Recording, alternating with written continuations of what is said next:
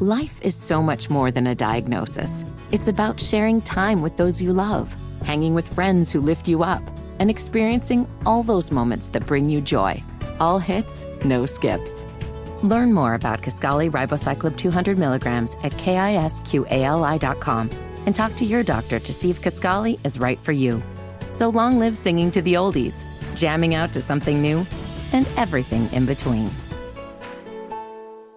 Charlotte at 6. Thank you, Anna. Charlotte at 6 for a Tuesday. I'm Mark Garrison. Top stories here on WBT. We'll bite into some historic fried pies coming up at 6:23. No, they're not old pies. It's just the oldest brand in the state.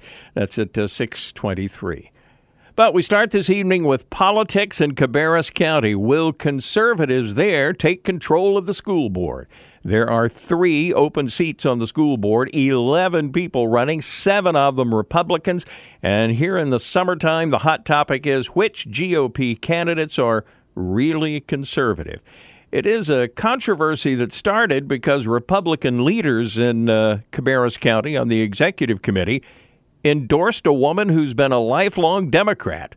She just recently switched to the Republican Party to run for school board, so a lot of conservative candidates are now speaking out, such as Laura Blackwell. She is running for her second term on the Cabarrus School Board, says she's ready to fight the feds on such things as transgender bathroom issues.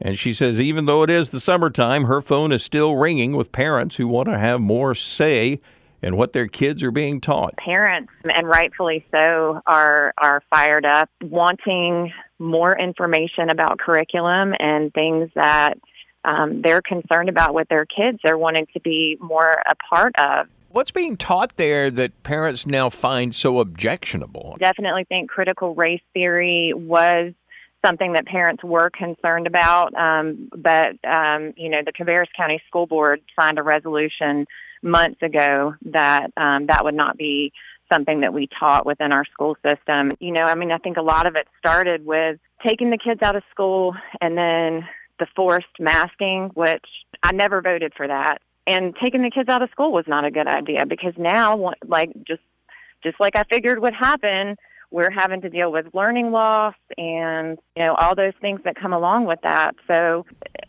nobody has suffered more from this than these poor kids. On the Republican side of things, there's been some controversy, 7 candidates and the executive committee picking a woman who up until recently was a Democrat. How is all of that going to shake out, you think? That's a really good question. We, as a Republican Party, definitely want to make sure that we get strong folks elected into these positions so that when issues like CRT or anything like that comes up, that we will be able to have the majority to stand up and say, no, this is not acceptable. This is not what we want to teach our children moving forward. It's just July. We're in the summer.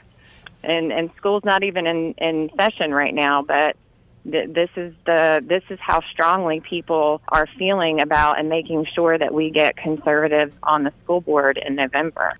And how can voters know if a Republican is a true conservative in Cabarrus County? Laura Blackwell says conservatives can be measured on how they feel on certain issues in the school system, such as dealing with COVID, or how they view controversial social issues. She says voters do not need wishy-washy Republicans on the school board. We need people that are going to stand strong when the times get tough and when people want to cuss you out because they think you're doing this, that, or the other. And school boards across the country will be facing controversial social issues in the days ahead. For example, President Biden plans to use school lunch money as a weapon when it comes to LGBTQ issues. His administration has issued an order that says schools will have to let transgender students use the bathroom they want or lose the money that pays for school food, which would put schools over a barrel financially.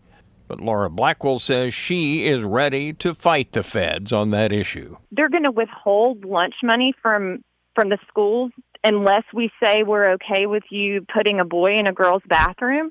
That is the kind of dirty way that they make us have to do stuff. And I will tell you right now, Mark, if I die on a hill, it's going to be that one because I refuse I will wash cars and do a fundraiser to raise money for these kids' lunches.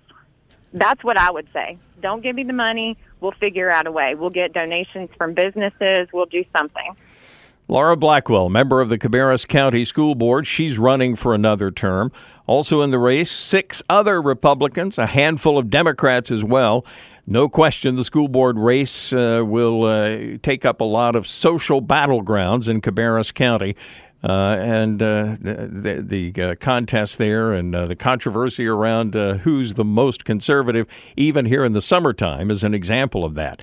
In Cabarrus County, Republicans outnumber Democrats, but independents outnumber Republicans. So the question is, how will unaffiliated voters feel about these hot-button issues, and how will they vote this fall in Cabarrus County?